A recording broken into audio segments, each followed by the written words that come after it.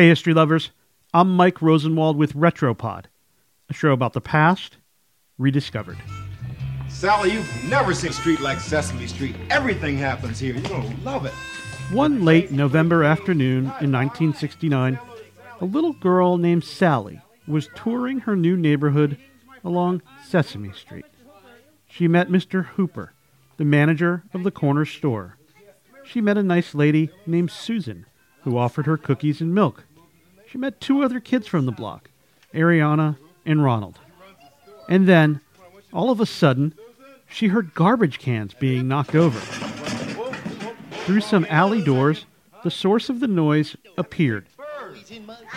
Hi, Sally. A bumbling 8-foot-tall yellow bird who, in addition to surprising Sally, changed children's TV forever. Big Bird. Since that very first episode of the PBS show Sesame Street in 1969, the lovable, endlessly childish, and very, very large puppet has been a mainstay in the minds and hearts of children around the world. And, of course, their parents too. Throughout those nearly 50 years, Big Bird's clumsy mannerisms and sweet voice have been essentially played by one man, Caroll Spinney. Now 84, Spinney just retired from the show after appearing in several thousand episodes, and not just as Big Bird. Spinney was also Oscar the Grouch, but only one of puppeteer Jim Henson's characters was named a living legend by the Library of Congress. It wasn't the one who lived in a garbage can, or the frog. Playing Big Bird, Spinney told the New York Times, is one of the most joyous things of my life. In fact, other characters from Sesame Street and Henson's other worlds, speaking for themselves, not their puppets, have always said it was difficult to figure out where Spinney and Big Bird diverged, particularly with their childlike innocence. Spinney grew up in Massachusetts. He was obsessed with puppets. In I Am Big Bird, a documentary about his life, Spinney remembered performing his own shows. His mother wrote scripts for him, but his father thought puppetry was silly and not a manly thing to aspire to. In high school, Spinney was an oddball. He spent a lot of time by himself, drawing and thinking up puppet shows. After graduating, he joined the Air Force, and after finishing there, he joined the cast of Bozo the Clown. Spinney got his big break at a puppet convention in Utah. Henson, already famous for the Muppets, was in attendance. He invited Spinney to come work for him in New York.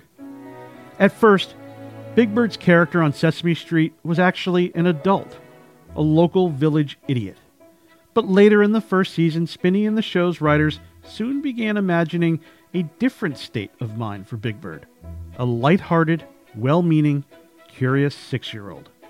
For example, he once stepped onto a horse the wrong way, and as he peered down at the tail, Big Bird said, "The horse's head is completely missing." He thought the alphabet was just one long word, leading to his famous song, Abcadabky, Jekyll-Manot, course to X's. It's the most remarkable word I've ever seen. Big Bird and Spinney became world famous, traveling to China with comedian Bob Hope, starring in movies, and he even became a political pawn for Mitt Romney during a presidential debate in 2012, saying that while he liked Big Bird, Romney was still willing to cut funding for PBS. Playing Big Bird was physically demanding work. With his right hand, using 4 fingers, Spinney controlled Big Bird's mouth. He blinked his eyes with his pinky. His left hand controlled Big Bird's wings through a pulley system. Spinney couldn't even see through Big Bird's eyes. Instead, he watched his surroundings on a small TV monitor strapped to his chest. He pinned his script to Big Bird's bodily cavity, but in reality, the words and feelings were his own. In 1990, After Henson died, Big Bird performed at a memorial service in his honor. Henson was Spinney's hero. He had changed Spinney's life. Now, somehow without crying, he had to sing Kermit's song, "It's Not Easy Being Green." Big Bird was pitch perfect, even in the heartbreaking last lines. I am green, and it'll do fine. It's beautiful, and I think it's what I want to be.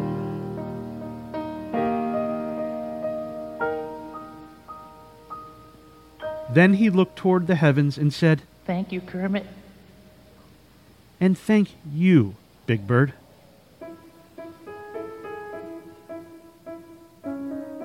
I'm Mike Rosenwald. Thanks for listening. For more forgotten stories from history, visit WashingtonPost.com/retropod.